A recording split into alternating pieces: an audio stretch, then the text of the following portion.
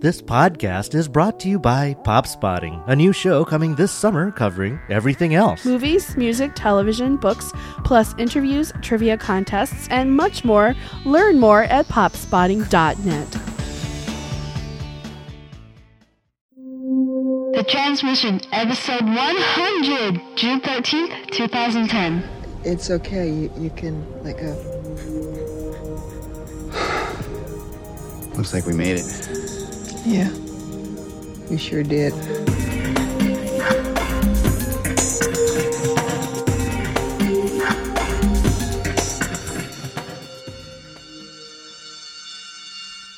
Aloha from the island, Lost fans. You are tuned into The Transmission.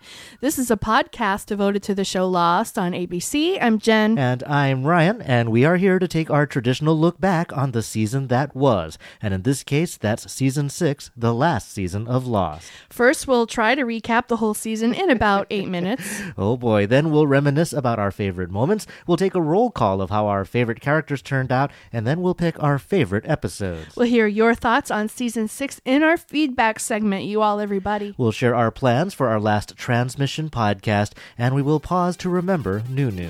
Finally, we'll close with another great song from the Others Lost band. So, you ready? Let's get lost.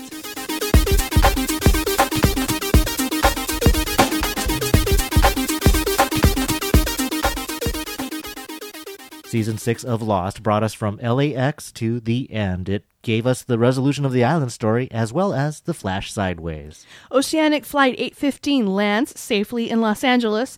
Charlie, who was saved on the plane, is let off in handcuffs. Jin is taken into custody at customs for carrying too much cash.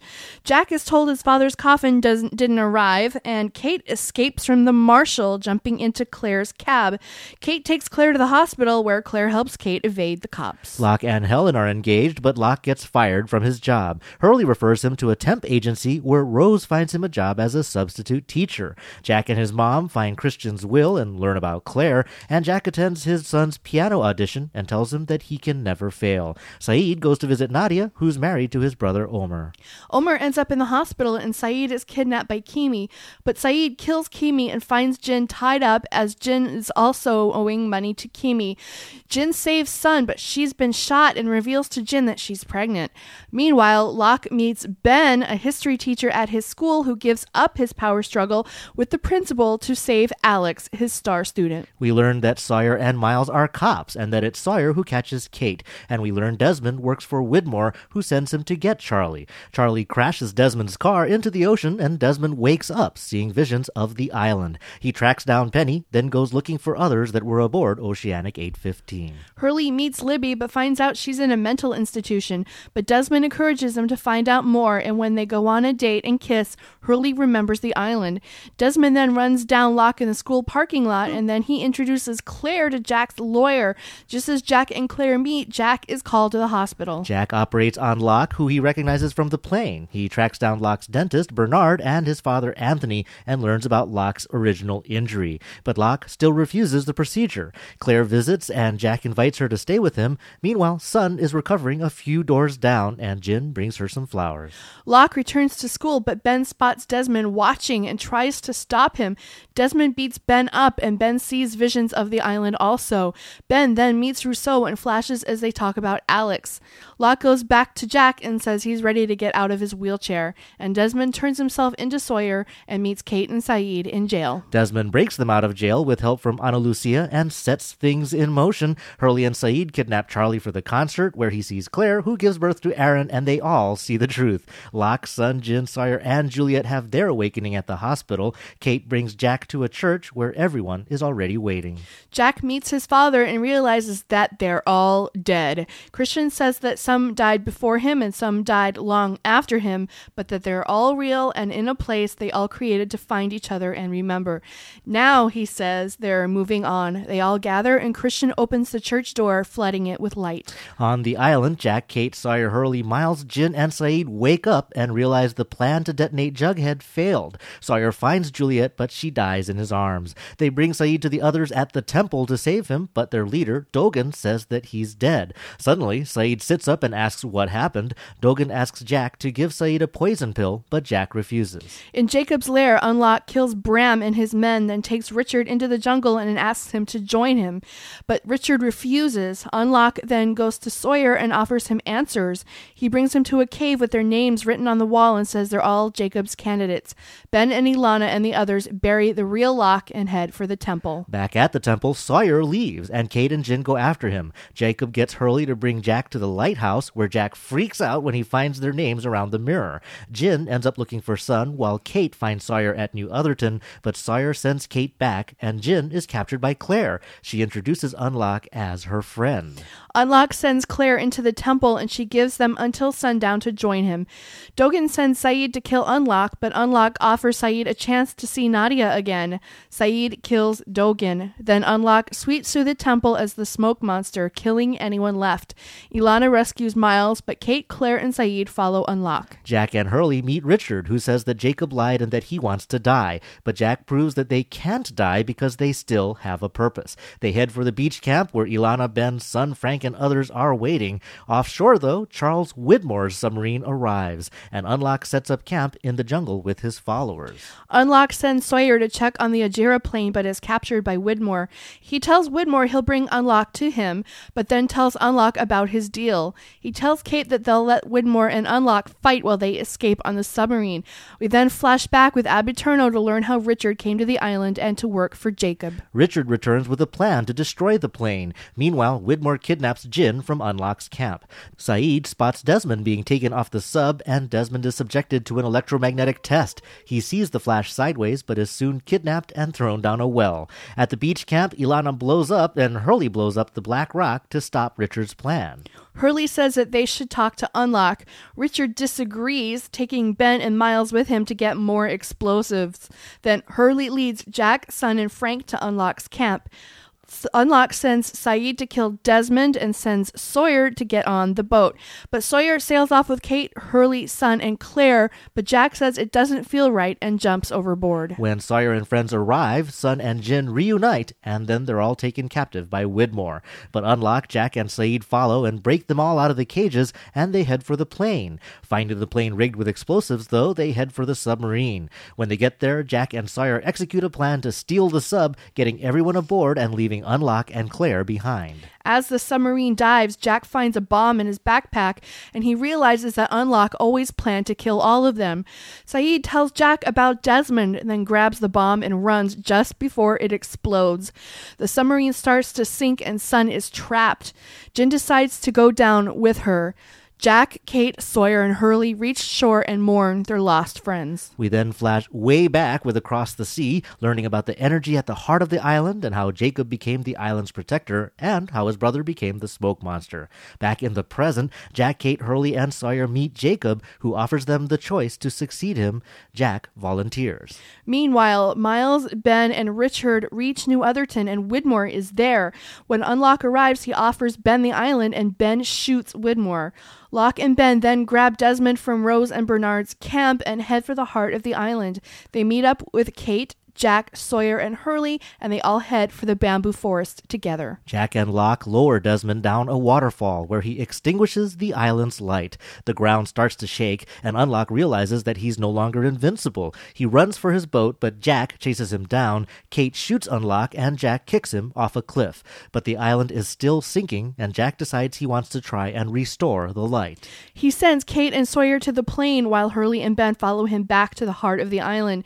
Jack passes stewardship of the island to Hurley and then descends into the cave to restore the light. Badly injured, he staggers back to the bamboo forest and collapses. He sees the Ajira plane fly overhead before closing his eyes for the last time. And thud. And that is Season 6, the final season of Lost, in under 8 minutes. We'll take a quick break to catch our breath, and when we come back, we'll go through our thoughts on the season.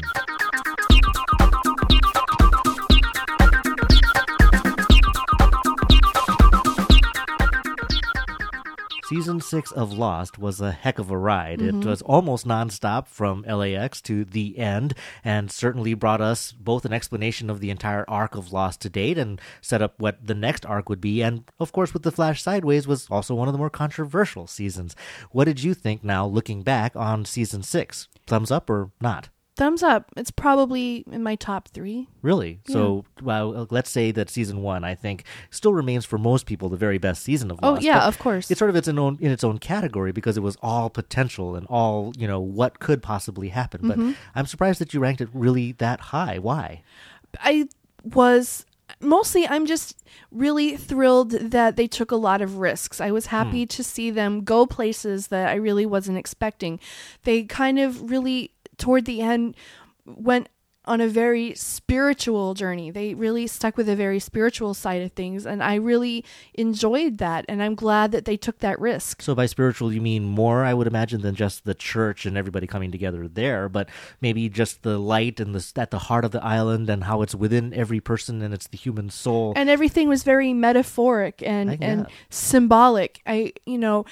It would have been great to get the answers that we were expecting, the wrap-ups of the mystery, but to see them go outside the boundaries that we'd assigned them, to go to a different kind of place was really exciting. Just that it was something bigger than everything to some extent, that they really tackled something that large. I like that perspective. I mean, there were a lot of people who've really missed the scientific side, and I do like now in looking back how many people have still rationalized science into the glowing cave and all of that, but that they go spiritual, I can see that. I like that. I also think that season 6 very purposely and emphatically was a return to a focus on the characters. What we really saw was a mirroring of season 1 and an exploration of the characters, and with the Flash sideways, giving us the characters that we like, but turning a different light, seeing them from a different angle. So that's why I really like season 6 The characters are what really sucked me into the show in the first place.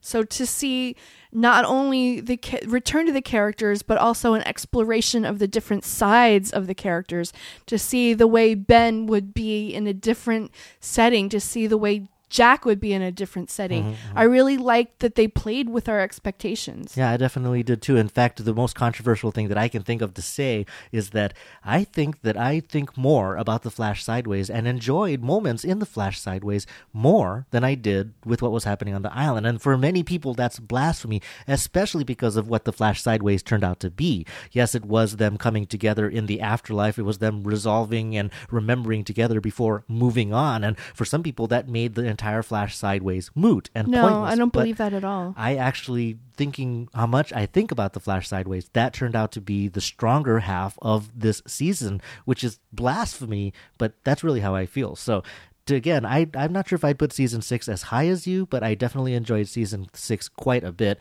and like it, as with most seasons, I think the more I think about it. Was there anything about season 6, though, if you weren't turned off by the reveal of the Flash Sideways, that you didn't like or that frustrated you? There was an inordinate amount of walking around and talking about things and planning things. That's why the island story didn't grab me as much. It was full of exposition. It was full of people explaining things, which I really felt unnecessary. I felt like a lot of the dialogue on the island was pandering to people that never watched the show and were trying to get into the show. Most of us already knew a lot of what was said.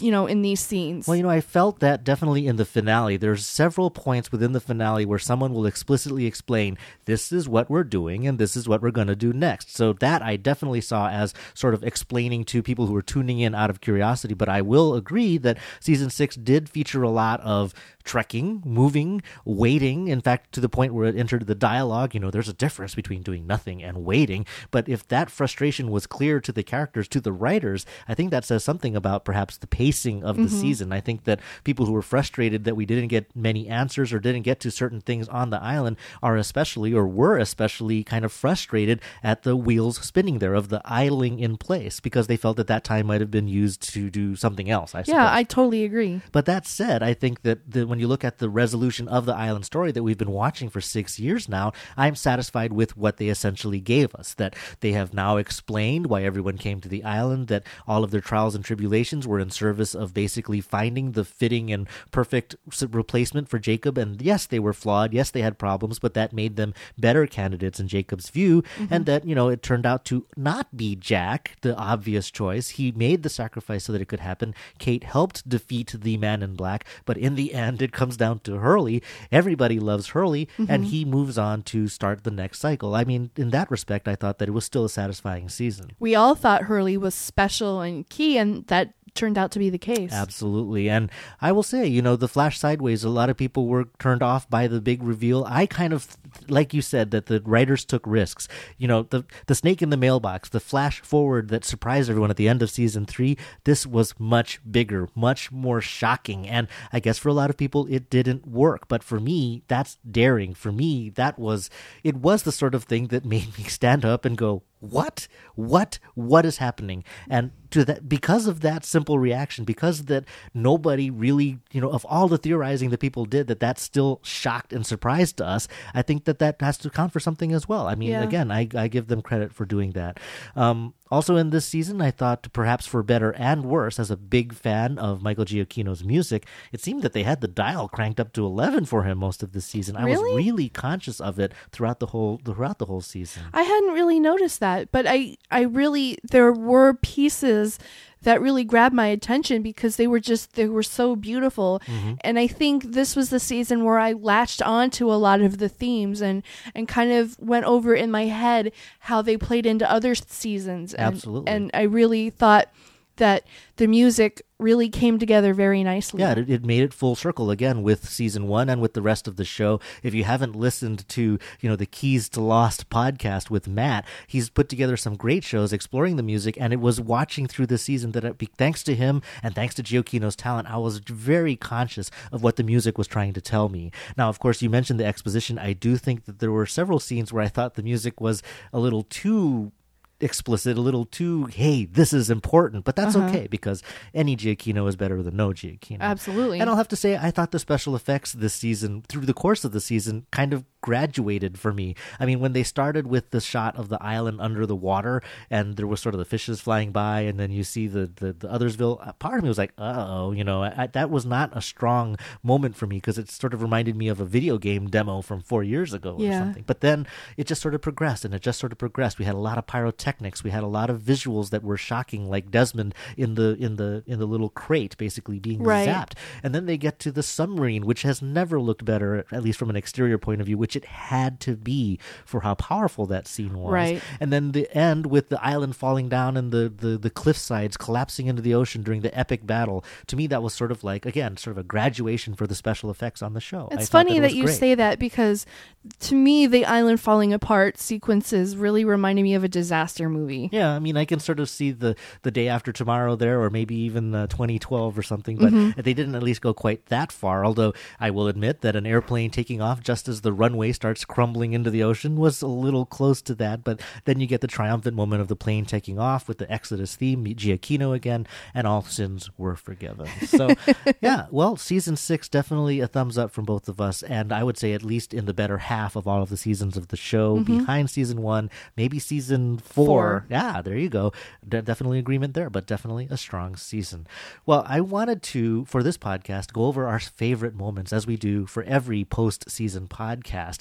And again, you know, I wasn't entirely sure how I was going to come down on season 6, but as I started to write them down, and I think you as well, the number of season moments that were memorable enough to write down kind of surprised me. There were a lot of great moments. So let's say that we're creating our own Flash Sideways here, Jen. We're suddenly in this world where Lost doesn't exist, and we never made a podcast, and maybe you and I aren't together, but suddenly we meet and we touch, and there's flashes, and suddenly we see this picture of a world where Lost has brought us together and put us in touch with a wondrous community of fans. All right, I'll stop. In any case, if we had flashes, if we had awakenings that took us through this season, I want to talk about the moments that would be in that sort of retrospective. And let's start at the beginning. LAX. It was definitely a game changer in terms of introducing the Flash Sideways. Anything in LAX that really stood out for you? It wasn't something that I enjoyed, but seeing Juliet die again really really hit me hard. Definitely. I mean, it's weird that they were able to go back there. They were able to hit that well of emotional sensitivity a second time after we were all, really wrenched over her death at the end of season 5. But I agree, the fact that they could do it again definitely shows how strongly they wrote those characters, those moments. I think that, of course, the scene with Unlock and Ben in Jacob's lair after, everything came to pass and Ben kills Jacob, and basically Unlock kind of dresses down Locke, says that he was a sucker. He was just really, he was a sorry character, and kind of setting into motion sort of Ben's sort of role on the island. I thought that was key. But I will say that for LAX, the moments that are significant to me are only significant having now seen the end, because they take on the added meaning. You've got Rose and Bernard basically saying you can let go now, as Jack would have to if he's in the afterlife, and he would eventually do. And rewatching it, there's this point where Bernard comes back onto to his seat, and he just went to the bathroom and he's joking about it. And Rose says, with a level of depth that is way out of line for somebody who's just been to the bathroom, "I missed you." She says it like, wow, I really missed you. And now the fact that she almost overplays that line makes perfect sense. I thought that was really well done. I definitely enjoyed the scene between Jack and Locke in the baggage claim area. Oh, yeah. Just the tension, Locke tells Jack they didn't lose your father, they lost his body. And now seeing the finale, like you said about Rose's line, that line is fraught with symbolism now. And I think a lot of that is basically going to be true for season 6. Some people think that a rewatch won't, pay off now because of the Flash Sideways. I think that's going to be excellent. I think that'll be great to see all of these moments through that lens. What Kate does, perhaps not the strongest episode this season, but also I think had some memorable moments. The best moment didn't have anything to do with Kate. It was all Sawyer. That scene on the pier between Kate and Sawyer, I felt, his turmoil. I felt Josh Holloway's pain, in his performance. I just thought that was an amazing scene. Absolutely. One of a very strong moment for someone on the cast who wasn't really much of an actor before he joined the show, right, and really set up what Sawyer went through this entire season. He was basically haunted, so I think that set it up well. Very powerful. For me, it was a Jack moment in this episode that really stood out, where he basically says to Dogen, "All right, well, let's see where this takes us." And he pops the pill in his mouth, and Dogen freaks out because it was a poison pill. I mean, but the fact that he does that, he has the guts to do that, he's willing to put his life on the line and basically push Dogen to reveal what's going on. I just thought that was a brilliant moment. And of course, the episode brought the return of Ethan, which was kind of cool. And now again, looking back, he basically asks Claire, "Are you ready for this baby or not?" And she says she's not. But that's, again, sort of sounds like she wasn't ready at that point to move on either. So all of that double meaning going on. Ethan's my favorite other. He was your favorite other. And with all of the cameos that they brought back, I think he was definitely one of the better ones. The Substitute, a strong episode. I mean, for me, it just sort of, I don't know if there was a favorite moment, although it was the scene in the cave that stands out. It was, "Sawyer, here are all your names. You are part of this bigger picture. You're part of a grand plan that I, the Man in Black, think is a load of hooey." And I think just sort of that's where they sort of unpacked what was going on the island. So I thought that was a good moment for that episode. I loved Locke's funeral. It's the first time we ever see Ben at a loss for words. He genuinely does not know what to say. I mean, all he can say is that he thinks that Locke was a better man than he ever was, which is really an important moment. But I don't know, it was great to see that kind of side of Ben that we see a little bit more of later in the season, but he's vulnerable and he doesn't know what to do. Of course, and he also says, "I'm sorry that I murdered him." And right. So Frank goes, "This is the weirdest funeral I've ever been to," which is true.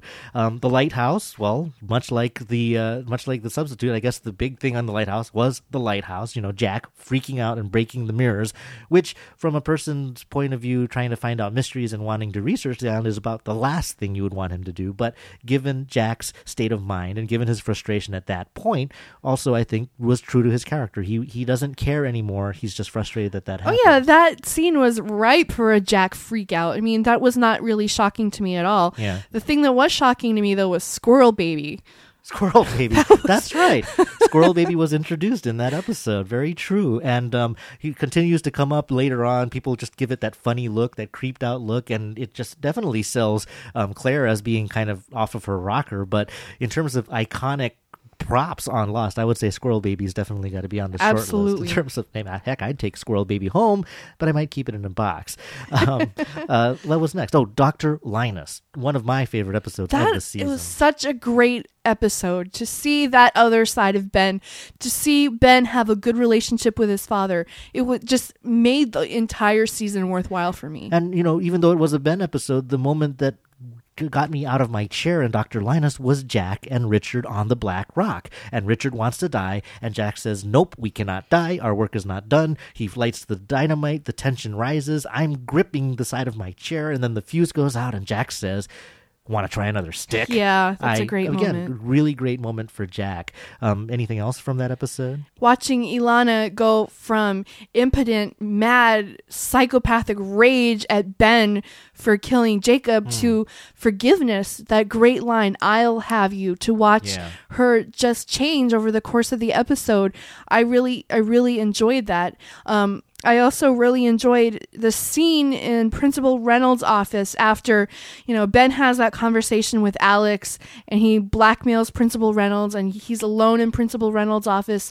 And there's that moment where you wonder, did he do the right thing or not? Did he sell out Alex to get the job in the end? And I agree with you. When he walks into the office alone and then Alex comes in looking for Principal Reynolds and Ben is there, you're like, oh no, he didn't. And then he didn't. I agree. Definitely a great moment in that episode.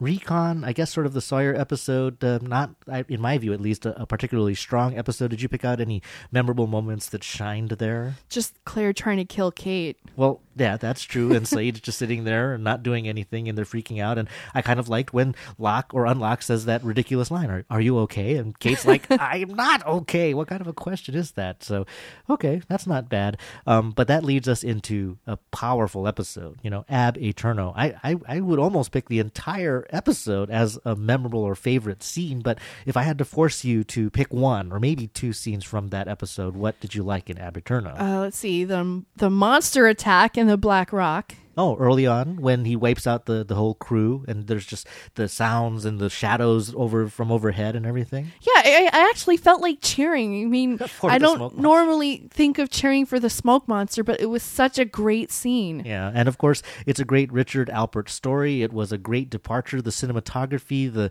settings, everything was just beautifully done. It all, for me, comes down to the scene at the end where Richard is finally reunited in a way with Isabella, which was beautiful. But that it required Hurley there as an intermediary, to pass the messages back and forth. I mean, for the three of them, but definitely for Richard Alpert, definitely one of my favorite moments this season. On my short list of favorite moments of the entire season has to be Sun's buttons. Oh, yeah. Yeah, the buttons in the package where, she they tie it back to the very first confrontation we see with them, but it is a seductive move by Sun to basically reveal that they were in a relationship, a forbidden relationship, but a loving one nonetheless. I can still remember, and perhaps I shouldn't be saying this in front of you, but I can still remember the tingles that I felt as she took those buttons off. It was definitely a sexy scene. It was hot. All right, good. Well, I'm glad we're in agreement there. Happily Ever After, definitely a wonderful episode. I think on your short list, to be sure. Oh, yes. Anything what epitomized to you what was so great about Happily Ever After? The images, the emotion, for instance, the image of Des in that box in front of the giant coil and he's glowing.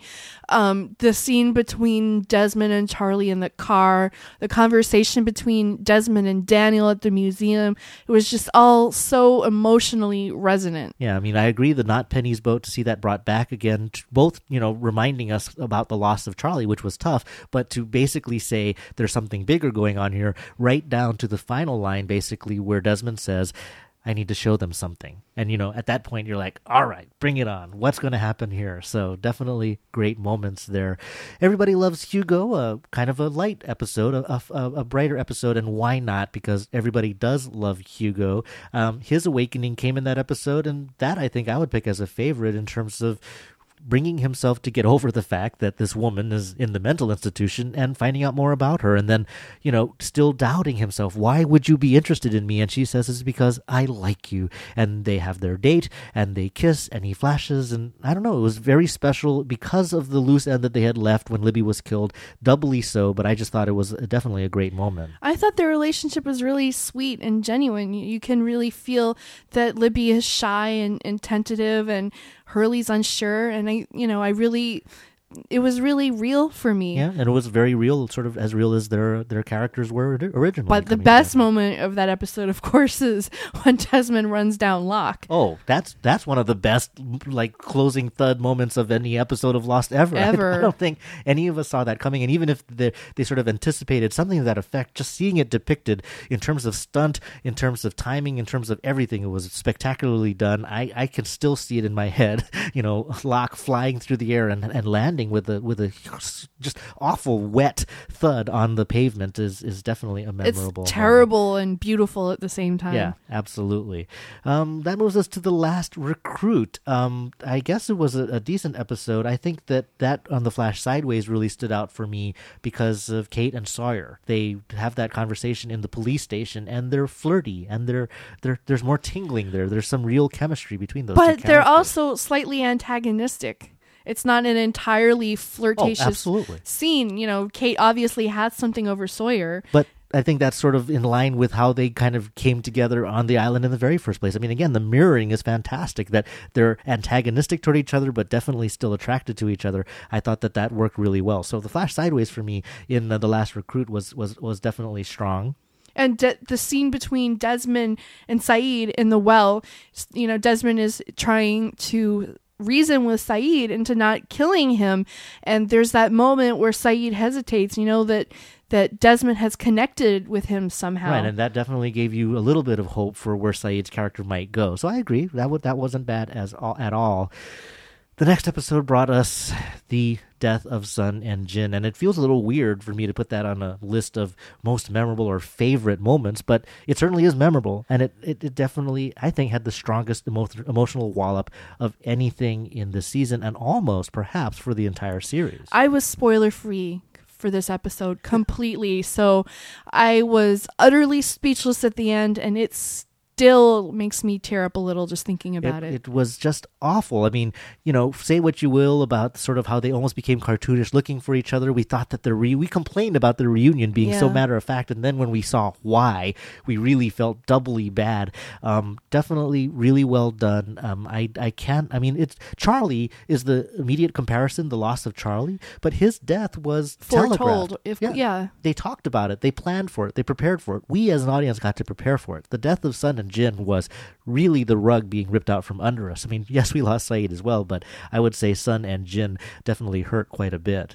The scene just before Sun and Jin die, when they discover the bomb in Jack's backpack and they have to decide what to do, and Sawyer says, "Sorry, Doc, I can't trust you."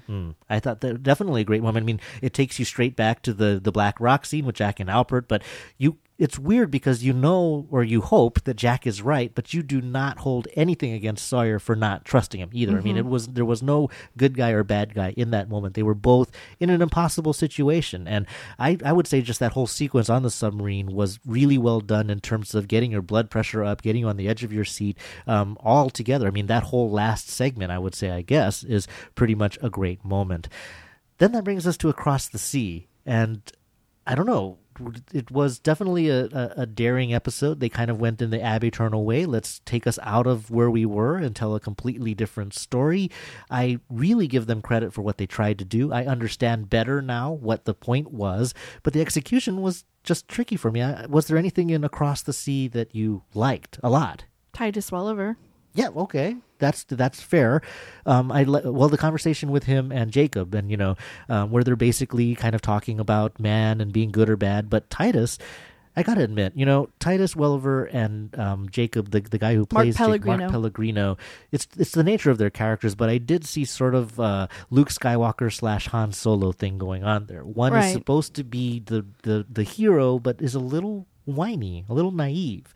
I mean, I guess they're both sort of stunted adolescents, but for whatever reason, the Man in Black's character is more cool. Maybe that just says something about us. But any scene that he was in, I thought was good. I liked when he says, well, I'm sorry I asked about her. He's just sort of flippant and dark that way. I thought that was great. I enjoyed Allison Janney a lot. I think You maybe did. I enjoyed her more than you did. Okay. As going into that episode, we're huge fans of Allison Janney, and I did say that they couldn't have given that role to anyone more lightweight than her. I couldn't think of anyone else you would want in there better than her. It'd be a I pretty can't really short think list. of anyone. But still, I mean, some of the things that she had to say, and because she's so recognizable to me, I thought that was a little distracting. But she was a high point for you. Absolutely. All right, so Titus Welliver and Allison Janney are our favorite moments in a way for Across the Sea, and then we come back to our regular story, and we've got what they died for. What did they die for? Would you put on the short list? Ben and Rousseau in a love connection. True. Definitely a great moment. I mean, I like the way that Ben responds to finding out that, Alex has a soft spot for him, and he gets sort of teary-eyed. But the love connection's great, too, because of the way that Rousseau says, in an almost dirty way, I'll just use less onions next time. It's not just sort of a cute little flirt. It somehow she delivers it well enough that at least I kind of read into it. Again, that darker side, or that sneaker, more sensual side of her character. Especially when you consider one of the last scenes that Ben and Rousseau had together is Ben saying something about my daughter, and Rousseau clocks him and Right. says she's not your daughter. Exactly, and right down to you want to help me tie him up. That Danielle and Alex had bonded previously over Yeah. tying up Ben, and that's where they came to. So a great moment there, and that brings us finally to the end, and many memorable scenes here. Got any favorites? The opening montage is just so beautiful. I've watched it over and over again. Just the opening montage, just the music and the way that there's scenes of everybody stitched together. It's so beautiful. It's the most moving scene, I think, in the entire episode. Well, I would say that was strong too. I mean, again, Keys to Lost, Matt's podcast, he was able to extract the music from the scene and remove most of the dialogue, so we could just enjoy the music. So that melody, which he calls the Arrival in LAX, melody, is definitely stuck in my head. That is what I hear when I go to bed sometimes. So I would agree. That's definitely a memorable start to the episode, but the whole episode had great moments. I think we'd sort of have to put on the list all of the awakenings, basically unfortunately for some people, the clip show, the musical montage that reminds us of where our characters have been. I fell for it, hook, line, and sinker.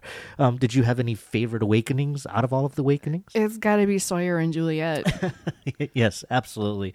That one just gets me every time. That, again, Josh Holloway and Elizabeth Mitchell, Josh Holloway, again, acting very well. Elizabeth Mitchell, a favorite actress of ours. Oh, yes. They show the agony as they're in that, at the vending machine. They have this agony of what happened to them on the island, but still it's romantic and beautiful. It worked. Let's Go Dutch. Just everything worked out there. That is a great one. I liked Sun and Jin's awakening, specifically that they suddenly speak English, and Elizabeth Mitchell mentions it, and that they both know that it's a girl and that it has a name, and just somehow I thought that was definitely also one of my favorite awakenings. The cliffside fight, just the cinematography, just the way it was put together, it was definitely the best fight battle type sequence that we've seen on the show, period. Yeah, I mean, you compared it to Ridley Scott and sort of Gladiator. I mean, people have already made jokes about it. It's like Jack's, Dragon Kung Fu Punch, and but it was iconic. It was for the episode altogether had all of the pieces that I want, and that included action, and that scene definitely a great one. I thought that the scene with the plane taking off, as incredible and unrealistic as that was to me perfect, because you remember sort of the first time our Losties got off the island, with the flash sideways, the first flash forward, it wasn't something that was really triumphant. It was almost, like I think Jack realized something wrong about the way we got off the island that time. So this escape from the island on a Jira 316 felt like the scene we were waiting for before the end of season 3. You know, we're thinking, how is this whole story going to end? They're going to get off the island. What is that going to be like? And no, it's not slinking off on a boat. It's not coming up with a lie and trying to live a lie off the island. It is a triumphant escape on a plane. I just thought that was, you know, not to overuse a word, a beautiful scene. It gave us the Exodus theme, which we had with the raft way back in season 1. Right. But it actually worked, or at least we're led to believe it works. And that hope is enough for me to love that moment. I love finding out that Vincent is not, in fact, the dog of doom. Everyone loves Vincent. And as many people pointed out, and as we did in our podcast from ages ago, Vincent was the character that was the only one promised to make it to the end, and he does, in fact, survive into the end. And, you know, any animal lover, and certainly any dog lover, just could not help but melt when Vincent comes and lies down next to Jack. And just that last scene, that's perfect. Yeah, it was perfect. Wonderful scene. But the fact that they sort of set up on the Flash Sideways how things were going to go, I mean, I would say that the moment where Jack says, because I'm dead, or because I'm dead too, or something like that, that's a memorable moment, but it definitely is almost too jarring to say it was a favorite. But some of the moments in the Flash Sideways, again, from the end, were great. It was wonderful to see the real John Locke outside the church. We've seen John Locke be not Locke for the last 2 seasons, and to finally see Locke be himself was a relief to me. Yeah, and of course he forgives Ben for everything that happened to Locke, that he's willing to let go there. Definitely a beautiful moment. Of course, you know, Ben and Hurley saying you were a great number 1, you were a great number 2. Again, the possibilities in your mind as for what that could bring. Just that hope, that opening is so tantalizing that I definitely loved it as well. Well, that's a lot of favorite moments from season 6. And again, it was a much longer list than I thought. And after going through it, it definitely raised my, you know, estimation of the season as a whole. We talked, though, that season 6 is about characters. And while we've gone on for quite a bit, it seems almost incomplete to necessarily just pick a favorite character or just the short list or the stars of the show. So let's try a roll call. Basically, in season 6, how did these folks turn out, and are you happy with that or not? And we'll start with Jack. I mean, this was pretty much a Jack season. Jack went from skeptic to somebody who was just going along for the ride and not really sure what was going to happen next, to somebody who really believed. And you can argue that Lost was all about Jack, and I'm okay with that, because I loved seeing the evolution of Jack's character. Well, this was definitely his season, and I think that he turned out great. When he jumped off the boat, I just had a great deal of respect for him, and I like how it turned out. He wasn't the obvious choice, but he did do the most important thing, perhaps, to move on to the next cycle.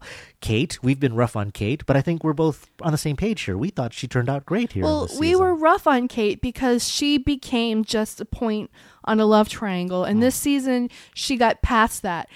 She changed. Motherhood changed her. The situation she found herself in changed her. And she became a fully realized person, I think, this season. Yeah, I mean, she's basically kick-ass Kate once again. The Kate that we really wanted to see more of from the first couple of seasons was back. You know, I saved you a bullet. What else could be perfect for her? I mean, again, I think Kate turned out great. Locke, you had mentioned that we had only seen sort of Unlock this season. I personally liked it because it was another opportunity for Terry O'Quinn to show his acting chops. He was playing a darker character, and I thought it was great. Oh yeah, he's going to win an Emmy for sure. Absolutely, even though we did get a picture of the old Locke, the original Locke. Sawyer this season, I'm not sure. I mean, I think that Josh Hawley did a great job, but how his character turned out, it wasn't quite a strong finish for me. What did you think? He lost everything this season. He lost his girlfriend. He lost his life in the Dharma Initiative. So he really was haunted this season. He was not a hero, and you know, I don't know how I feel about that. Yeah, I mean, he did come to support his friends, and he left with Kate, and that was all nice. But when you think back to the Sawyer of season 5, I definitely kind of miss that guy. Hurley, hey, what can you say? Everybody loves the guy, and he's in charge now. One of the greatest things ever was the stupid grin he had on his face upon fetching Charlie. Yeah, absolutely. And we always knew that he was key to the game, like Australia, so that kind of works out, so definitely good for him. Saeed, he spent the entire season mostly as a zombie, and that was actually a little frustrating for me. Well, I'm glad that Saeed found redemption. He really deserved it, but yeah, it was frustrating that we couldn't really see Saeed as he was. Yeah, he wasn't playing haunted. He wasn't playing somebody tortured. He was basically playing Dead. Yeah, zombie, exactly. So, unfortunately, that was sort of how it turned out for him, despite his final twist. Claire, what can I say? I thought Crazy Claire was better. I liked Crazy Claire better than Original Recipe Claire. All I can think of is how bad that wig must itch. True, that's true. But I mean, I think she played it well. And the only frustration I think is that we don't see her reunited with Aaron, which has been her objective since almost the very beginning. She didn't see the specific goal that had been set up for her. That's true. Who's next? Charlie. Well, Charlie came back like in season 1, and I thought he was fun. I mean, he basically was the rock star diva for the most part, and that was fun. I felt like I was watching his character on Flash Forward. Simon. Yeah. I mean, I'm not sure. I mean, maybe that's just sort of how Dominic Monaghan acts. I'm not sure. But again, I thought it was good to see him again. He does do diva, drugged up stoner very well. So good to see him again. Sun and Jin, our favorite characters to some extent, especially coming into the show. I mean, you look at how far they've come, and they had the roughest loss, the greatest death. So, I mean, I think that things turned out good for them as characters, if not, good for them in terms of the story. I like them better as a secret couple than as a married couple. Yeah, I mean, I need to find my wife, I need to find my husband. We picked on that. But the way that they were, again, the buttons. I just can't get over the buttons. Oh, I yeah. think. Ben's character arc, I liked that in this season he was ambiguous to the end. Even like in the last 3 episodes, I thought he switched sides 3 more times. I could not figure out where he was. I love that. I love that we can't pin Ben down. Yeah, and but I do think that they gave him still the redemption that we wanted, that, he did get his revenge on Widmore. He did have that weakness, but, he apologizes to Locke, and again, he does the right thing. So I like that. Desmond comes back, and I don't know, I think they've basically cemented Desmond as one of the most important characters in this show. He brought everybody together, and he's kind of served that purpose. If you really think about it, he's served that purpose all along. Yeah, and I just, everything from On the Flash Sideways in particular, I would say, I like that he was sort of this globe-trotting, dapper, wealthy person working for Widmore, but eventually he goes on a mission, and right down to the A-Team style, busting everyone out of prison, and here's your dress, and we're going to a concert. I just absolutely loved it. But Widmore, one of his nemesis, I'm not sure how he turned out. I'm still unclear on what Widmore's point was. I was prepared to find out what he was either way, and if he had turned out to be only after the island for his own ends, that would have been great. I don't like that we don't really know who he was. Well, I was prepared for him to be one of the big baddies. In fact, it would make more sense for me, like you said, if he was after the island for his own gains, and as a result of that greed was in service of the Man in Black. But instead, I guess he was working for the good guy. But, again, that just felt a little strange for me. Richard Alpert, one of our favorite characters, I think that he had a great turn this season because he was previously mysterious and all-knowing. Here he got to explore confusion, vulnerability, being lost, and I thought that was great. I was really thinking that Alpert would turn out to be older, but I still... Older than 200 years old? Yeah, I mean, there was so much Egyptian mythology talk that I really thought... thousands of years old. Yeah, but still, his backstory was great. Yeah, and I like that he ends up mortal, that he's, that he's not going to be immortal, and he specifically the line where he says, was, I know what it feels like, that I know I want to live now, and how important it is to face mortality, to enjoy life. I thought that was great for him. Miles... I don't know, Miles, I mean, at least we have a Frady that survives. I mean, that certainly is not, insignificant, but I don't know what happened with him this season. They just sort of dropped his special ability, really, for the most part, and he just kind of filled in where Sawyer and Hurley couldn't make the wisecracks anymore. To see them drop his special power was really confusing because this was something that could have caused a lot of conflict. It could have answered a lot of questions, and so I'm a little frustrated with the way Miles went. Yeah, I think it's just that they couldn't use him at the same time as Hurley, and his role was obviously much more important to pay off. I do like that he has faith in nothing but duct tape, so I see sort of kinship there. And of course, the fact that he gets off the island, of all the people that you were going to pick on the short list to survive the island, Miles would not have been my guess. So I'm glad they surprised me that way. How about Frank piloting the plane off the island? And we thought Frank was dead, and we were mad that nobody mourned him, and he's alive. Well, we really need comic relief on this show. And if it's not Hurley. Yeah, Hurley kind of went in a different direction. So we needed somebody to say all the really great, funny lines. And Frank was, as good a person as any to be that. Yes, I just think that he was a little too funny sometimes, and I think that he had a lot of potential for something deeper. I don't know what, but again, I mean, I'm at least glad that we got to know Frank better from when we were first introduced to him. Now, this season also brought in a couple of new characters, and we'll just sort of jump through them. We got Dogen, and we've got Lennon in the temple, all of which didn't stick around for long. Dogen could have been so important. He could have been the new Echo, who has a deeper wisdom, but then they kill him off. And I don't, that was really frustrating. And then you have Lennon, who obviously questions Dogen's authority, but we don't really know why. And none of that really gets resolved in a meaningful way. I'm not sure about Lennon. I couldn't ever take him seriously, but Dogen, I agree. I like that you said he could have been the new Echo. He did have that weight. He did have that gravity. He did have something greater and mysterious about him. It's all up to Hiroyuki Sanada, and he's a great. Good actor. So yeah, I mean, kind of a lost opportunity. I would agree there. Well, speaking of lost opportunities, how about Ilana? Kabloom Ilana. She got artsted. In a way, she's like the exact opposite of artsed. How so? Well, she's female. Well, yes. And she's sexy. Well, and she seemed to be important. I bought her connection with Jacob. I bought that she wanted to protect our candidates, but she fails to do even that, So she has incomplete information and she blows herself up because she's careless or something. I definitely think that Ilana was a lost opportunity. I would have loved to have seen more of her, and I'd have to say I'd been happy to see less of Zoe. Where are you on God. Zoe? What the hell was Zoe? Well, Zoe was the henchman. Zoe was the number 2 to Widmore, and I guess they needed that. She role. Didn't do anything that Widmore could not have done himself. I suppose. I guess Allendale wasn't available. I don't know. I mean, she definitely played someone who's out of her element well. I'm not sure if I bought her as a scientist, but in terms of surprising deaths, I'll give them credit at least for that.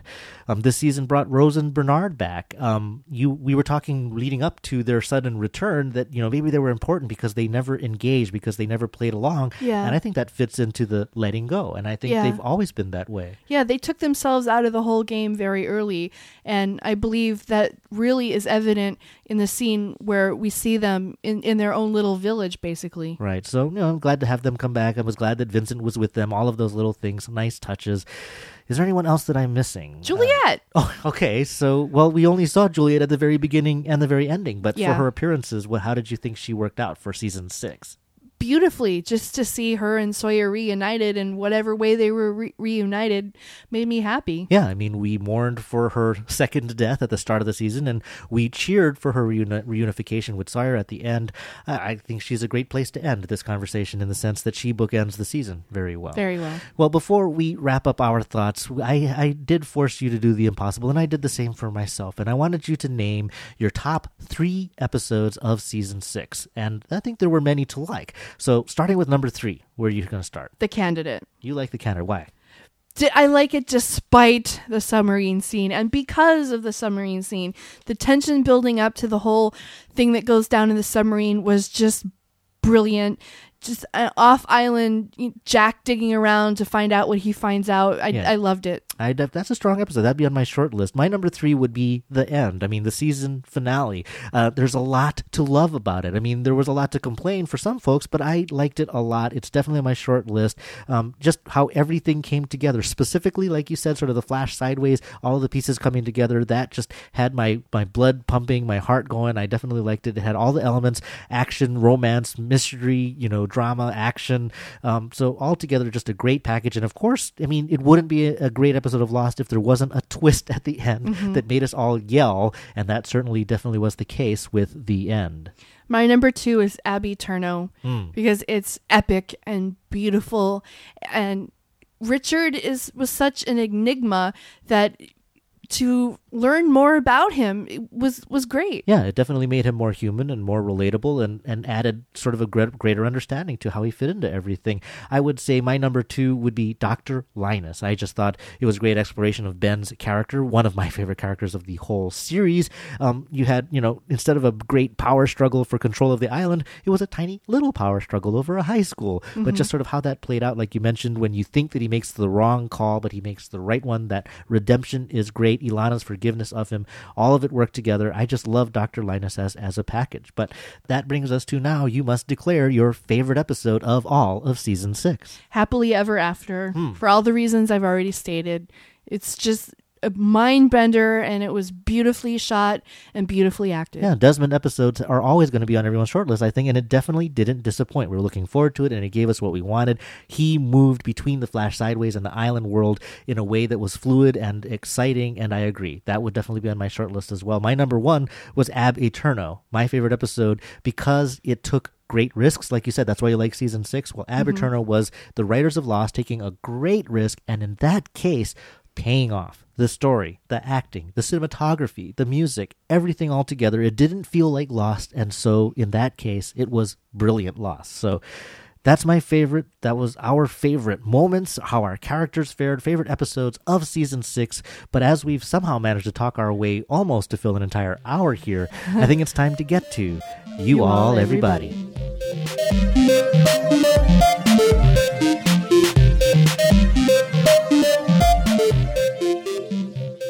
Hi, Ryan and Jen. It's Lara from Maryland. Here's quickly my top 5 moments from season 6. Number 5, the sexy times unbuttoning scene with Jen and Sun in the package. Oh my God. Number 4, Locke falling on the grass out of his van as the sprinklers turned on. I think it's the first time we see him really letting go, and it's just amazing. 3, Locke and Ben's moment outside the church. Dr. Linus is finally Ben in that scene, and there's no words for that scene. Number 2, there's a moment in the final seconds of the show when the light starts to fill the church, and Jack kind of looks up, and the expression on his face, however you feel about that last scene, it's just beautiful, gorgeous. Number 1 is Alana forgiving Ben. There's, another scene where there's no words for it. I've never really felt my heart break as violently watching a TV show as I did when I saw that scene. They should just give Emerson all the Emmys ever, forevermore. All right. Hope you guys are doing well, and have a great rest of your weekend. Can't wait to hear the podcast. Have a great one. Bye. We started things off with a great top 5 list there from Lara. That's a great list, and I totally forgot about Locke taking a spill onto the lawn. Yeah, laughing at himself. Definitely a great moment. Next up, calls from John, Matt, and Jeremy. Hey, Ron and Jen, what's up? John from North Carolina.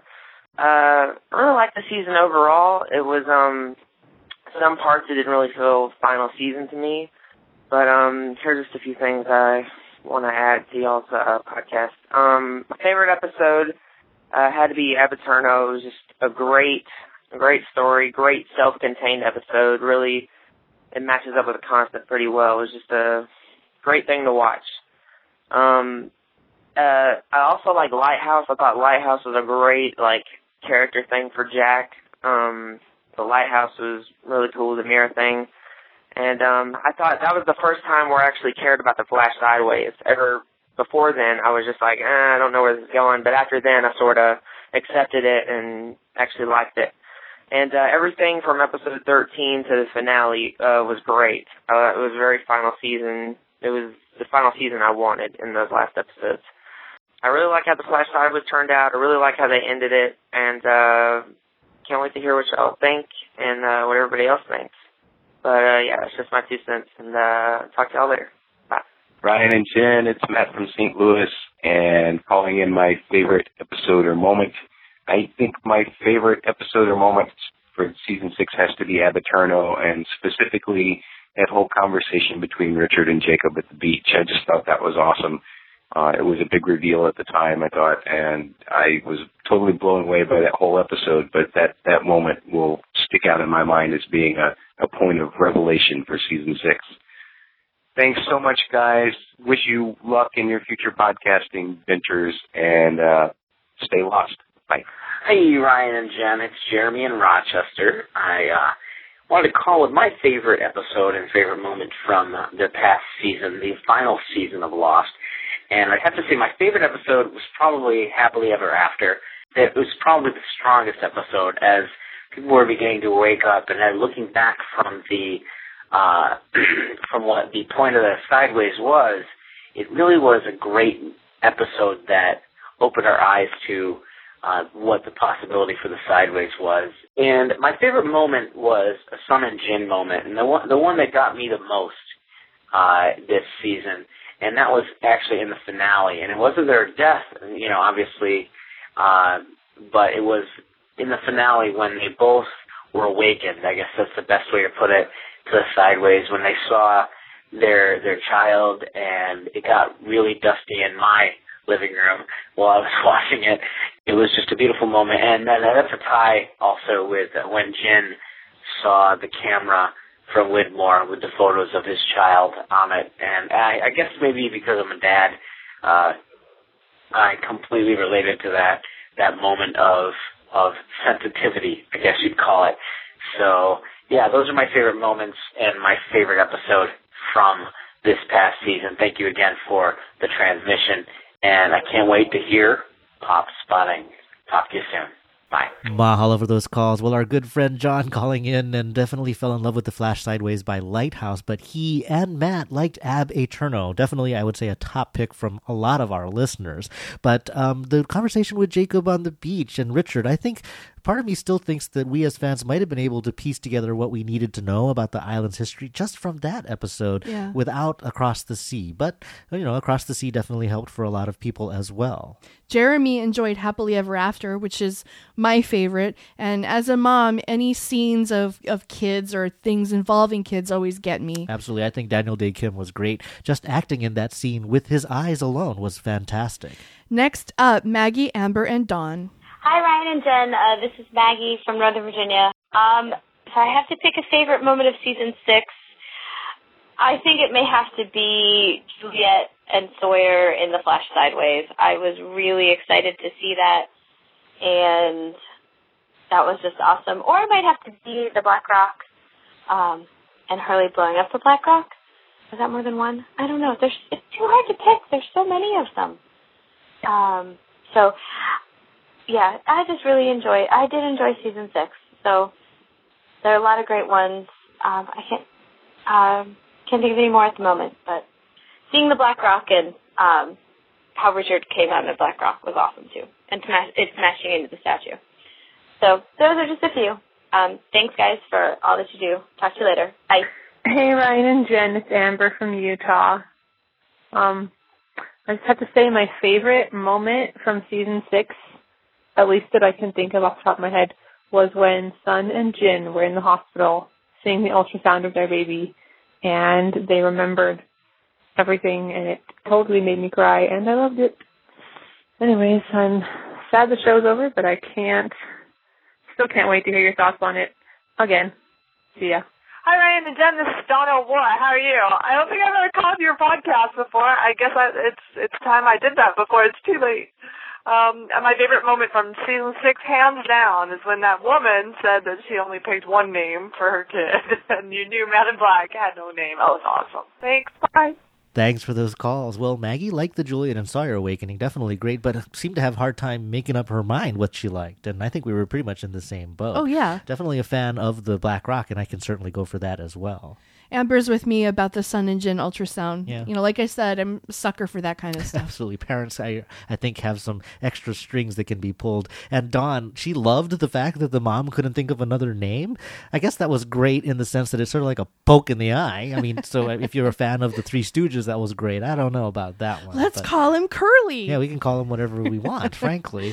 Next up, Matt and Jeff. What's up, Ryan? This is Matt, the Hummer tour guide. I thought I'd chime in and tell you my favorite episode and moment. I have to say my favorite episode is probably Ab Aeterno, Richard's episode. I just keep going back to that. It was just so epic and very beautifully told, and the music from Giacchino and everything. My favorite moment is probably when Alana blew up, because I think that moment just caught me off guard, and I wasn't expecting it. I actually jumped out of my chair saying, "Are you kidding me?" So, yeah. Anyways, man, I hope you're doing well, and I'll text you later. All right, take it easy. I love Lost. Go Lost. Hey, Ryan and Jen. This is Jeff calling from Northern California. I just wanted to call in and let you know my favorite moment in season 6. So mine was when Desmond ran over Locke when he was in the wheelchair. I mean, that was just so shocking, and I was actually hoping for something like that in the finale. So I have a quick question for you. Like, how would you have taken it if Lost would have ended with open answers, something like the end of season 3, something that just totally blew your mind, and yet it didn't answer anything. You were left wondering what happened. Just wanted to know how you'd take that. Thanks a lot. Bye. Mahalo for those calls. Hey, it's great to hear from Matt for the first time. He's right here on the island. If you come out here and still want to take a tour, look into the Ed Cos Hummer Tours and ask for Matt. Absolutely. Great guy. And he loved Aberturno as well. He liked when Ilana blew up. And I guess, again, if you go for the shock value, that was on that short list. Yeah. Now, Jeff, Desmond running over Locke, another shocking moment. But his question is kind of intriguing to me. If Lost Season 6 ended like with the flash forward at the end of Season 3, and then that was it for the series, if it was that open, would you have been satisfied with that? I don't know. A little ambiguity might have been more interesting. It might have sparked a lot more discussion. Yeah. I think I could have lived with that. Yeah, I mean, at first I thought that he was sort of criticizing Season 6 as being as ambiguous as the end of Season 3, but in fact he was saying that he thought that it could have, it didn't have to be as definitive and closed as it was. A lot of people like the closed loop. I like the closed loop, but I would also agree with you. If it wasn't completely explicitly spelled out that this is the afterlife, we're all dead, if there was a little more ambiguity about what happened on the island, I would have liked that. I do think that we did get a piece of that kind of ambiguity, though, with you were a great number 1 and you were a great number 2. That there is a story yet to be told. Well, I do want to close with 3 more Lost Line calls that kind of basically close out our discussion of the finale itself. We hear now from Jacob, Adam, and Heath. Hey, this is Jacob in Minneapolis, and first-time caller, long-time listener. I was just listening to the most recent podcast, and you're talking about how you believe that eventually the island will be underwater, and that the Flash Sideways is a world that we will see eventually. What I got from it, I thought that it was actually a hugely significant clue to what the island is. What we saw is that there exist 2 worlds in our life. One is this world with the island, and the other is the world without the island. And so the world without the island is death, and that somehow the island is a sort of barrier between life and death. Like once the cork is pulled, then those 2 worlds come crashing together. And I think that when Desmond goes down there and pulls the cork, he seems very confident at first that everybody's just going to die and they're going to go to death. But then he flips out at the end. That part was really bone-chilling when he screamed, no. It seemed like he realized something. And what I think it is that the island has to be there in order to keep the 2 worlds apart. You need that separation between life and death. You need that balance. But yeah, that was what I got from it. Let me know what you guys think. Thanks a lot. Hey, Transition, this is Adam from Texas again. Just wanted to call in response to your last show. Really enjoyed it. I loved your further in-depth review of the finale and agreed with you guys 100% almost 100%, except for one point. I think you guys were mentioning that you thought Jack flashed on Kate, when I very much disagree, because I think what was happening is Jack was starting when he operated on Locke. He flashed a little bit of Hatch, and then he kind of shook it off. And the same thing, he flashed a little bit more with Kate. But I clearly think that she fully flashed when he touched his father's coffin. He was in the same room with his father, made him flash and wake up, because he still wasn't woken up after he saw Kate, because he didn't know he was dead when he walked in that room. It was only his father that made him realize he was dead. So that's when he really woke up. It wasn't Kate. So, but definitely think that. And I love your show and can't wait for the final episode. It's going to be sad, but it's been a great journey with you guys, and I've loved watching it. I couldn't have experienced the show half as much with you guys. So, thanks a lot. Bye.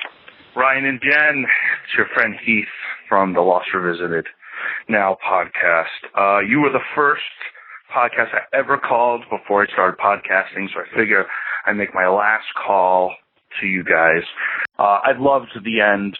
I realized we didn't get certain questions, but I expected that, and I realized it was more character-centric. But I did like in the finale the throwbacks to old lines and old things like when Sawyer's leaving and he says to Kate, take the fun out of telling you not to come, and little character things like that. And of course, seeing another life brother means so much more. Jack and Vincent at the end in the bamboo forest, amazing. Just, wow, it's going to be interesting. I am going to take a long break to let it sit in that it's over. But, man, it was a great journey, and I really enjoyed listening to you guys, as I said before. And from the mainland, we want to say thank you. You guys really changed a lot of our lives in examining this amazing show. So, aloha, mahalo, and namaste. Thanks for those calls. Well, what did you think about Jacob's explanation of the island being at the bottom of the ocean? That's a really good way to put it. I like it a lot better, that it's, the world without the island is death. The island was life. Much better than us basically assuming that some joker would eventually pull the plug on the island and sink it maybe when Hurley was there.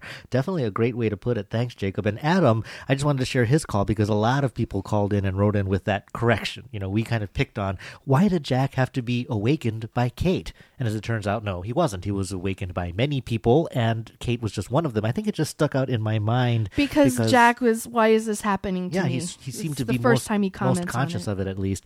But actually, I should point out that Jacob in Minneapolis called back to make the same correction, but pointed out that he thought it was fitting that it took like 3 or 4 people to wake up Jack, because of course he's a stubborn SOB, and of course it would take that many. But again, we stand corrected. Definitely a good point. And finally, great to hear, again, sort of bookending our podcast here once again from Heath, a fellow podcaster. I'm glad Heath enjoyed it. Absolutely. His opinion was certainly one I was curious about. A lot of great moments that he points out. And as he says, I'm glad to have been a part of the Lost community, to building the Lost podcasting network, which was a great way to put us all together in one boat. You could basically have a 24-hour Lost channel. And actually that was started right before, and I think we knew at that point that we would stop podcasting. So in a selfish way, I just kind of wanted a way to bring them all together. But I love what Heath said about the show and about how the community changed our lives, brought us all together. And I certainly hope to hear more stories like that, and hopefully from other podcasters as well, with our last show of the transmission at the end of the month. I do want to slip in a few more mentions of Lost Line callers. We heard from Sean in Los Angeles, who had the connection between Lost and the Lost Horizon book series. He has a lot to say, and if you want to check it out, it's at his blog at theislandofshangri-la.blogspot.com. Deborah from North Carolina was pretty much bothered by the unanswered questions. She, like Soko on the blog, basically said that she'd trade all of the Flash Sideways time for more answers and time on the island, and certainly not alone there. Rich in Cleveland, a longtime commenter, also felt that they needed another season to basically get to what they didn't, but still felt that season 6 was the best season since season 3, and I might agree there, except for season 4. And Terry from Michigan thought it was a great season, but still convinced and somewhat confused by the Flash Sideways, concerned that there's something more there, and we'll have to rewatch because I don't think he's alone. Yeah. But all that said, let's get to some of the comments that came in from the blog and via email. Lyle writes, I actually had 3 favorite episodes from season 6. Happily Ever After was probably right at the top for my all-time favorites for the entire series. I just love the revelations and the interactions between characters that just made you know things are about to get turned on their head and something big was coming. What They Died For was an episode that I got to see several scenes from it being filmed while in Hawaii this past March, and LAX was the episode I got to watch for the first time on the beach at Waikiki, surrounded by thousands of other Lost fans. That was the ultimate episode, and that fantastic weekend made it not only one of my most enjoyable times in Hawaii, but also one of my all-time favorite episodes of Lost. Definitely great picks. It was great to meet Lyle and his wife, and certainly seeing stuff here in Hawaii makes it a little extra special. Jonine from Arizona writes, my favorite episodes, The Substitute, because John Locke is one of my favorite characters, and it was amazing to see how far he has come since Walkabout. Lighthouse, because of Jack. Introducing David as his son was an amazing twist, and seeing Jack find happiness in fatherhood was a perfect way to resolve his daddy issues. And Ab Aeterno was one of my top episodes of the season. For a side character to get a whole episode to himself was a big risk, but it paid off. It had it all: mythology, romance, and pulled at the heartstrings at the end. Also, the music was amazing this season. Yeah, it was. Gwen writes, my favorite scene this season, Ben's reaction to Ilana telling him she'd have him. This utilized one of my favorite themes of Lost so very well, redemption, and that's when we saw the beginning of Ben's redemption. After that, our first glimpse of the temple. I know it sounds cheesy, but it lived up to the hype as far as construction and the feel of it. Finally, I would have to say Hurley's awakening. I was just a puddle when he finally remembered, and Desmond's awakening was pretty intense too. Absolutely. I should mention that Tim from London wrote in and was also very happy with Ben's redemption, and specifically said if you added in the scene where Ben gets teary-eyed over being a father figure to Alex, that makes just sort of Ben's character study, especially in The Flash Sideways, one perfect story. Chris in Seattle writes, I felt Sawyer's redemption was impressive. Seeing him come to stand where Jack had, in which he made a mistake and people died, was amazing. In that moment, he let go of Juliet and forgave Jack. It was such a long way away from the Sawyer of Season 1. He was the outsider when he began. We got to watch him grow to become an insider and then a leader. Finally, he became someone who could forgive. It was remarkable. It was what the whole season was about. Transcendence. To me, that's what the series was about. Brenda P.N. writes, the stories in Season 6 were good, but it was not on par at all with any of the other seasons. Maybe it was the fact that they tried to answer so many questions instead of dropping any bombs on us. There wasn't any wow factor in this season like there was in Season 2 for me. I love the reveal of the hatch and the Apple II computer. Yeah, I'm a big geek, so for me, Season 2 was the best. Melissa in Cleveland writes, overall, this final season is my second favorite to Season 1, but Lost is so personal to me that I will forgive just about any misstep. There was no way the writers could have ruined things for me coming into this final season. Knowing the truth of The Flash Sideways now felt so perfect. While I secretly hoped that I was witnessing some reward for the suffering that was initiated by Jacob and the Man in Black, I feel like I sort of got the happy ending I was hoping for. I have to say that I loved both Jack and Kate in this last season, just as I loved them throughout. In the end, I feel that Lost ranks up there with The Lord of the Rings for epic, beautiful storytelling. Myra writes, through Season 6, I was so anxious every episode, worried about tying up loose ends. I feel like the Temple Others and Dogen were a waste of time. So were Ilana and Zoe. I wish the Zoe character was more irritating so I could have cheered when Locke killed her. At least the Sideways made Ilana more interesting. I loved Recon or anything that Sawyer was in. I like how his character developed through the entire show. As far as season finales and total storyline, it was awesome. I never cried and laughed so hard. It left a big hole in my heart.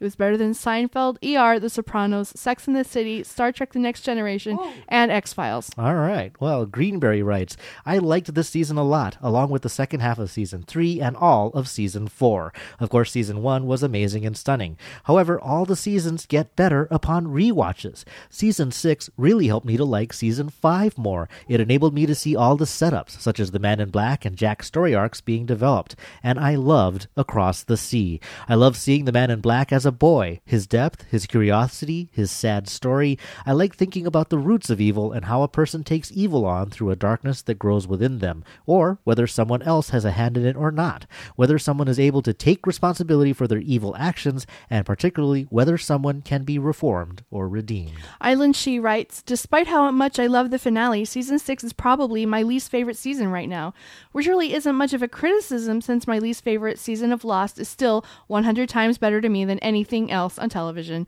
And Season 6 did produce 6 episodes that will go down as some of my all-time favorites. Ab Aeterno, Across the Sea, Happily Ever After, Dr. Linus, The Substitute, and The End. But compared to the other seasons, many of the episodes this season felt like filler. Overall, I felt like the Sideways reality was more compelling than the on-island story, at least until the end, and I do believe that it was essential to the series. Brer Mike writes, for me, Season 6 started and ended very strong. However, there was a point midway, perhaps from about Dr. Linus through the package, where it felt very uneven. I think that both the Island Story and Flash Sideways seemed to have no momentum for this stretch of 4 episodes. Aside from that, I really enjoyed Season 6, which overall kept up the Lost standard. I liked the Flash Sideways initially when I thought it was a parallel universe, but now having seen the end, I love it even more. I loved that I was caught off guard with the Flash Sideways. I felt like I had theorized way too much to ever be surprised again, and then to be surprised and as emotional as I was by the last 15 minutes of the series was incredible. Doc JKM writes, Season 6 was tremendously entertaining. The build-up to the finale was excellent. The emotional payoffs are extremely effective in the Sideways, but the realized mythology of the island was underwhelming given the setup, and the Sideways reveal felt cheap and manipulative. Still, it only deflated the sideways and season 6, leaving the remainder of the best show ever on TV intact. I've said it here before that I hated season 3 prior to a front to back rewatch, and now consider it to be either the best season or tied for that honor. It will take a significant amount of time for me to see if I do change my mind about season 6, but it's possible. Carol from Boston writes, if The Flash Sideways was the only way to bring back my favorite characters and have them discover each other again, then I am fine with it. I loved seeing everyone have their moment of recognition and their joyful reunions. It made me happy to see them happy. Lost gave me both a happy ending and a tragic ending, so I got to cry and smile at the same time. MB writes, I appreciate The Flash Sideways very much for its dreamlike quality and the jumbled timelines and recursive motifs. I thought the writers, cast, and producers beautifully depicted how much the characters needed each other, and that in that saving each other, they were saving themselves. Cool Piece writes, The Flash Sideways were a very interesting, satisfactory, and creative way of giving us character resolutions instead of just ending the story on the island and Man in Black's ultimate demise. The Flash Sideways concluded each character's arc, and therefore Lost as a series, going full circle from where they were to where they finished. So for me, season 6 was excellent. I especially loved the acting during this season. All the actors surpassed themselves, and the emotional impact of this season as a whole was the result of the great storytelling. We cannot have emotional resonance without being invested, and we were very invested because of the characters, their stories, their sacrifices, and ultimately their redemption. Gary from Tennessee writes, during the course of season 5 and during the hiatus before season 6, I was a hardened supporter of the whatever happened happened theory, that the time-traveling Losties were causing the history of the events we saw on the island and not changing them. Unfortunately, the Flash Sideways of season 6 seemed to imply that we were wrong and that the Losties had indeed changed history. That was until the end of season 6 and the reveal of the nature of the Flash Sideways. Since the Flash Sideways were actually a construct, a post-life world, or purgatory, and not an alternate timeline, it would imply that when the time-traveling Losties detonated Jughead, they indeed caused the incident and the chain of events leading to what had happened to them up to that point, a full causal loop. The Flash Sideways vindicated the supporters of whatever happened happened. I hadn't even thought about that after all of the debate over whatever happened and changing the future. Yeah, they didn't. So that's true. I like that vindication. Krista Bean writes, as we all are musing about coming full circle in season 6, I have another lasting impression. That is the beauty of connecting season 3, when Sawyer and Kate are forced prison labor to build the runway, which in season 6 saves their own lives as they take off on that same runway. I love the karma of that situation and the metaphor of two people in a pit of despair unknowingly laboring on something that will ultimately lead to their salvation. Another layer of beautiful writing. Yeah. Great catch there. Good thought. Josh Goodfellow writes, my favorite aspect of the plot was in regards to Eloise Hawking, or Eloise Widmore as she is known after death. She always seemed to know what's going on, and this is no different in the Flash Sideways. I love thinking back to her Flash Sideways story after the reveal and the finale. It's obvious she knows she's dead. This time around, she's giving Daniel a chance to make music since she stopped him from doing that in real life. She is responsible for his death, so she wants to give him the perfect life. She is postponing their moving on so she can give Daniel the life he never got to have. Beautiful. I like that thought. I mean, Yeah, I'd been kind of curious. We were like, what's the deal with Eloise? Did she or didn't she know? What was she up to? That's what she was up to. That makes perfect sense, and it's very poetic with Daniel's story. We will close, you all, everybody, with one last email. Now, in our last show, we shared a very touching story from Ed in Pennsylvania, and that actually inspired someone else to share, and I want to share it with you. Clinton writes, I wanted to write to tell you what this final season means to me. Yesterday, the show took on a whole new meaning in my life. My best friend, Gretchen, suddenly passed away in the night at age 42. She meant the world to me, and I will love and miss her forever. In this devastation, the ending to the show brings me comfort and hope. I picture Hurley's face as he sees Charlie. He was so happy to see him again. Or Jack and Kate, who my friend couldn't stand, and their moment in front of the church. These scenes mean the world to me right now, and I can't thank all the people responsible enough for them. She was my constant, and I hope for my big parallel universe in the sky. Just Wow. a sweet thought, and definitely our best wishes to you, Clinton, and in memory of your friend Gretchen. But, well, what can I say? Thank you, and thank everyone for all of your great comments. As always, you all, everybody, are our favorite part of this podcast. I mean, really, you're the reason that we put out the transmission all of these years, so Mahalo a nui loa. We can't thank you enough. It means a lot that we've added something to your enjoyment of Lost. For our final podcast planned for June 27th, we'll take one final step back to talk about the entire series of Lost. Now that we have our entire story, we'll talk about what we loved, what we didn't love, what frustrated us, what moved us. But perhaps most importantly, we do want to hear from you about what the whole Lost experience has meant to you. If you're listening to this podcast, certainly after Lost has ended, 2 weeks after the show ended, you obviously have a strong connection to the show, so tell us about it. We've said many times how Lost has changed our lives for the better. Heath said the same as well. Now we want to hear your stories, and it seems that the best way to say goodbye to Lost and to the transmission is to really kind of revisit those stories. And hey, we'll still see you in another life. Yeah, of course. The conversation will definitely go on. We'll post on our blog now and then, as long as you all, everybody, want a space to talk about the show. I know many of you want to hash out some of the unanswered questions out there or talk about your favorite characters, and we'll certainly let you know about some of the other blogs and podcasts and forums out there and the rewatches that they're planning. Absolutely. In fact, I did want to mention one of the new projects that has sprung up before most of these rewatches get going is a project called Knowing Lost. Now, fair warning, it is a work of fan fiction, but it is actually a work of meta fan fiction, recursive fan fiction squared. I mean, I don't know how you would describe it. It's basically a story about lost fans and what would happen if they crashed on the island with all of the survivors of 815, but with full knowledge of what happened on the show. It's certainly a very interesting conceit, and some of the characters have familiar names. I think one of the protagonists might in fact be named Ryan. Oh, really? But you do know that it's a work of fiction because that Ryan character apparently makes a reference to some show called Heroes, I think. Oh, really? Yeah, so definitely, fiction, but still a lot of fun. It's being put together by Sam McPherson. He spends a lot of time over at Lostpedia, but he's now doing this Knowing Lost project. You can find that at knowinglost.wordpress.com or Knowing Lost on Twitter. And of course, we are not going anywhere either. You can find Jen and I anytime on Twitter. I'm Hawaii, and she's Mrs. Hawaii, and you can also find us on Facebook. We've even got a page for our podcast on Facebook where you can connect with other listeners, post fun links and videos. You can start conversations over on the Discussions tab, which I didn't even see until recently. It's a great place to meet up, to chat, and that is at facebook.com/LostCast. And finally, we're kicking around plans for a new podcast called Pop Spotting, and we'd love to have you join us there.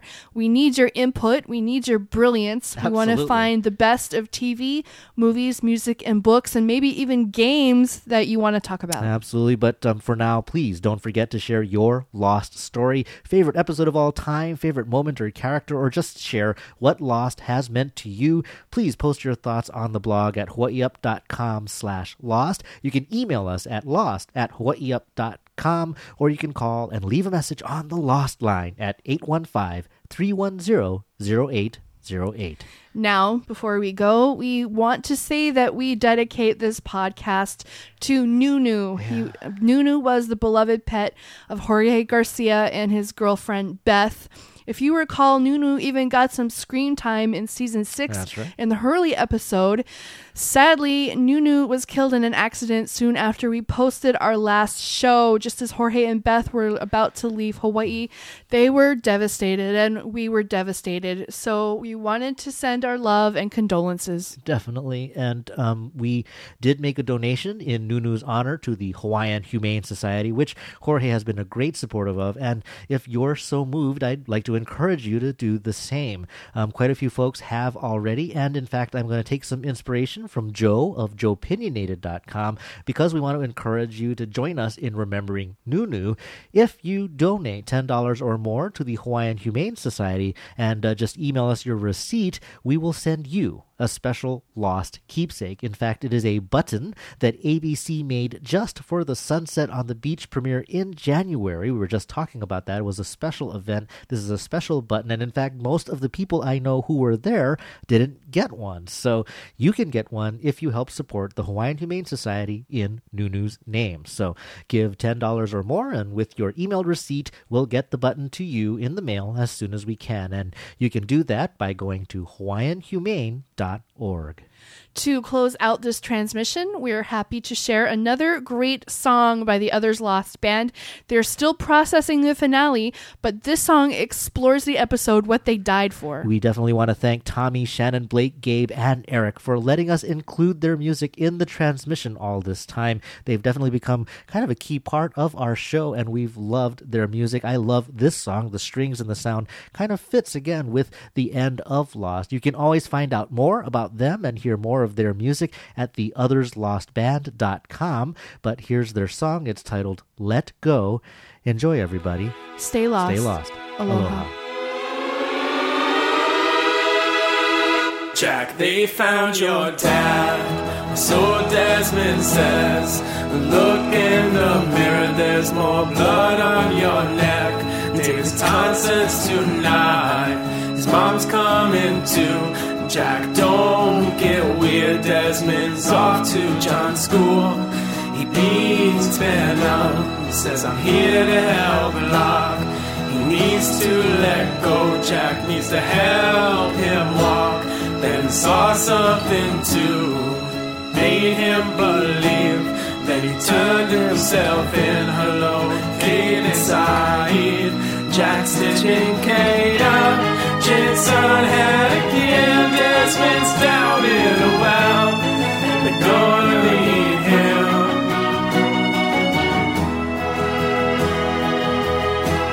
There's Alex's grave, Miles is wonky around the dead. Richard buried her after Ben left. We're gonna blow the plane to hell, grab all the C4, but you're 3 steps behind. Jacob went to it more, then offers lemonade to the man in black. You have people to kill, then the island you can have. Tell John the thing he wants to know. Why'd you bring Desmond back? Your daughter's dead if you don't. A measure of last resort is like a fail-safe key. Ben shoots him because he doesn't get to save Penny.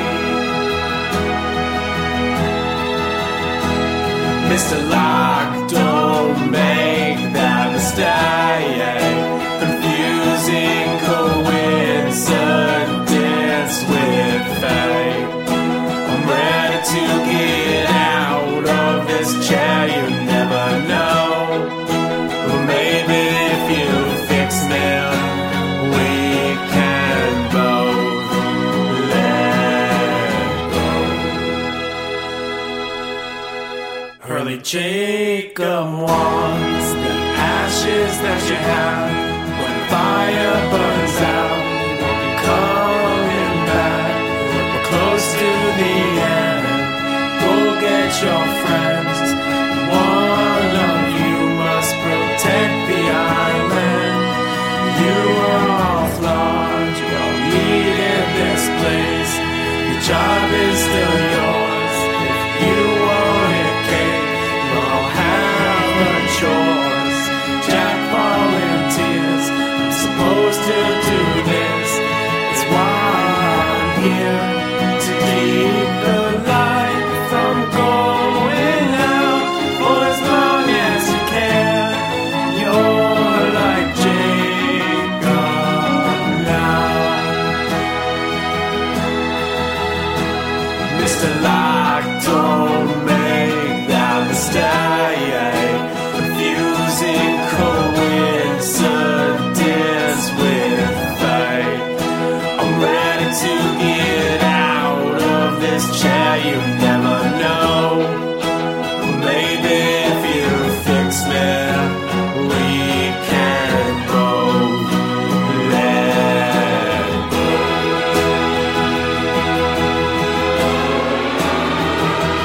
Mr. Locke, don't make that mistake. Confusing coincidence with fate. I'm ready to get out of this chair, you never know. But maybe if you fix me, we can both let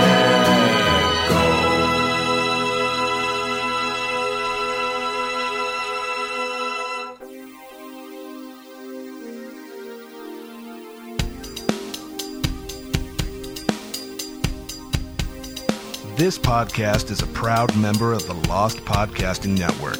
Get all your favorite Lost podcasts in one feed at lostcasts.blogspot.com.